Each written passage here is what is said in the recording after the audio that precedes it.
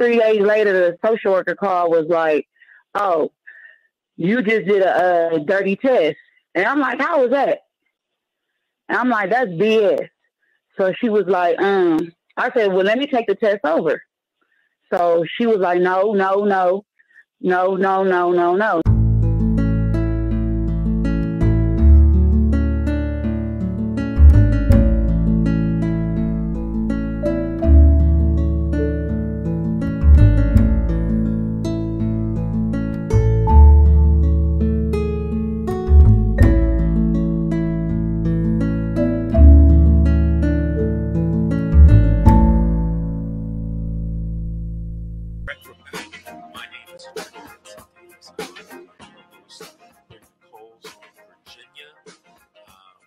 This is The Secret, how to fight CPS and win.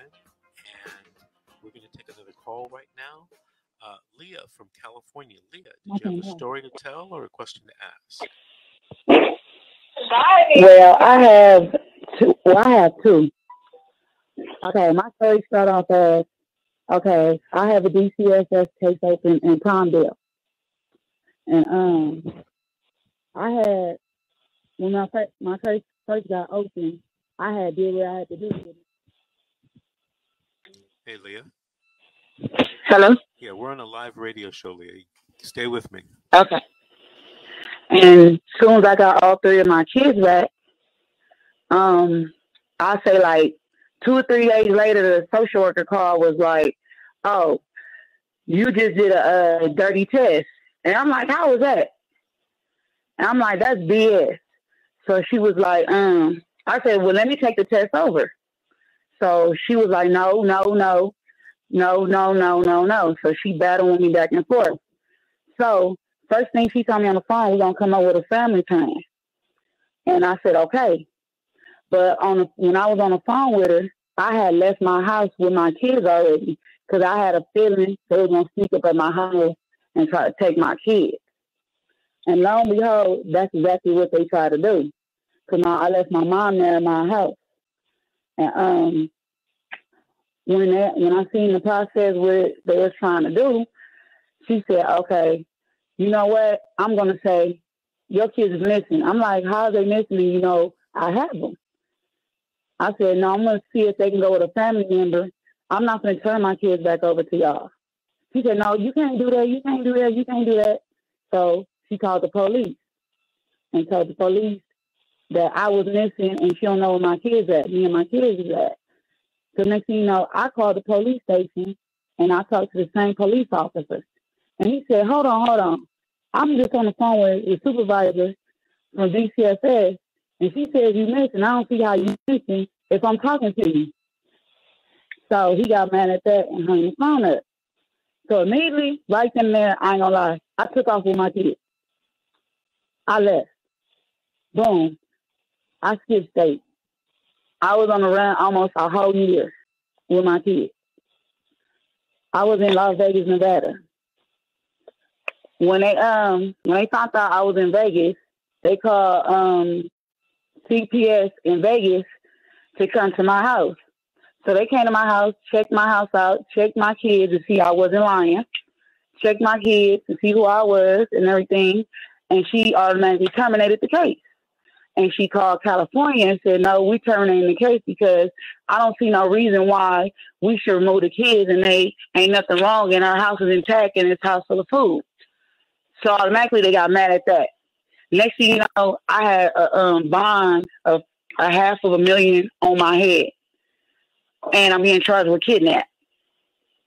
So all of a sudden, here come the police. Boom. And I ain't never been in jail a day in my life, and I'm 37. Police come, automatically just grab me and slam me. Boom, dead on my face. I don't even know what's going on. Vegas police like, I'm going to tell you later. And next thing you know, I was just looking at my daughter. And my daughter was like, "Mama, don't fight back. Mama, don't fight back." Because I didn't know what was going on.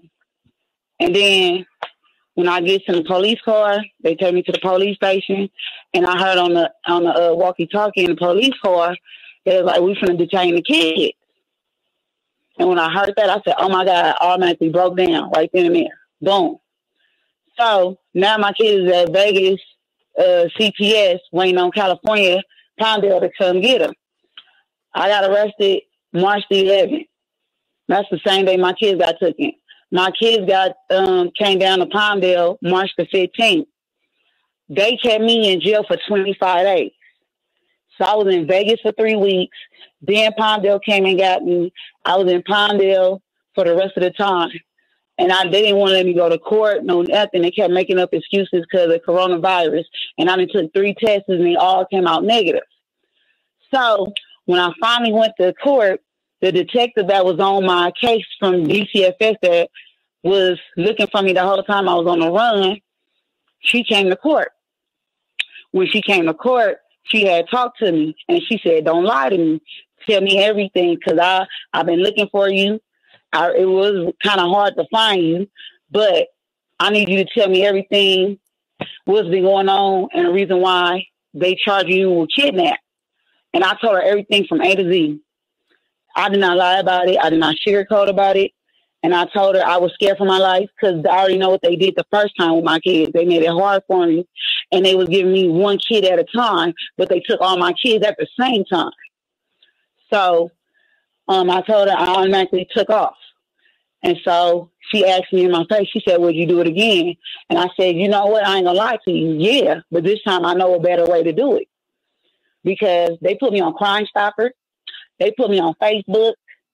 They put me on Google. They put me on all this stuff with me and my kids.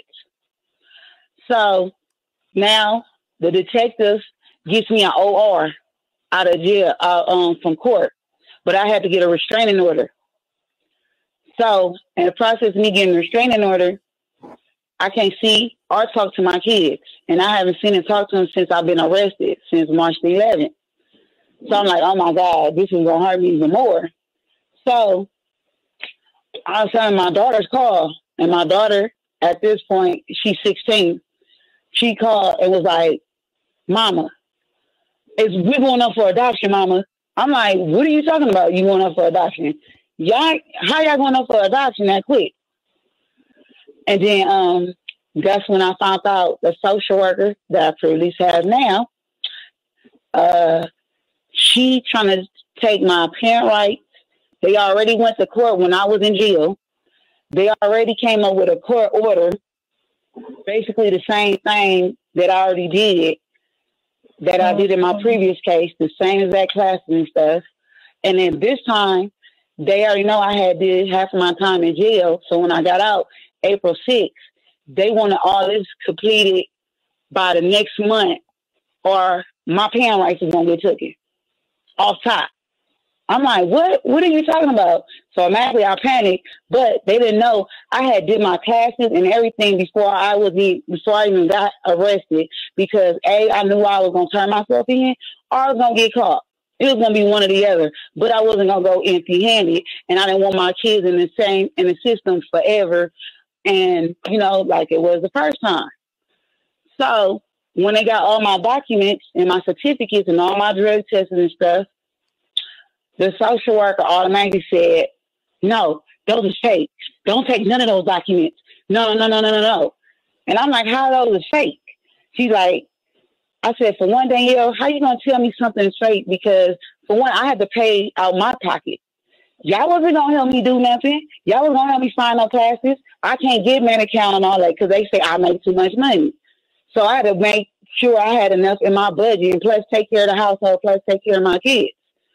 So she found out that my 2 middle kids' grandma worked at the facility I went to. But at the end of the day, it was probation approval, parole approval, court approval. It helped you with if you're homeless and everything, the internet and all that. It's online, everything legit, all the classes and everything. So she still made an issue of that. And she told me about the social worker. Yeah, the social worker. Uh-huh. So later on down the line, my daughter, she was 1 at this time. She didn't tell me to March the 5th. No, March the 4th. I'm sorry. I got a call from the social worker. My baby then got busted in her face and got stitches in her face. The 1-year-old? The 1-year-old. How'd that happen? I automatically just broke down and screamed. Cause my baby ain't never been hurt. My baby ain't never went through none of this before. Her exact words was to me, and I found out I had to do an investigation on my own because she was not helping me do nothing. She kept lying to me. My baby really got hurt April the 30th. She just told me March the 4th. Then she sent me a picture of how my baby looked with the stitches in her face. It's between her eyes. Wait, she had to get 3 stitches. Leah, huh? Hold on a second. I want you to hold on. I don't want you to hang up. We got to take a commercial break right now. This is The Secret, How to Fight CPS and Win. We'll be right back after these messages.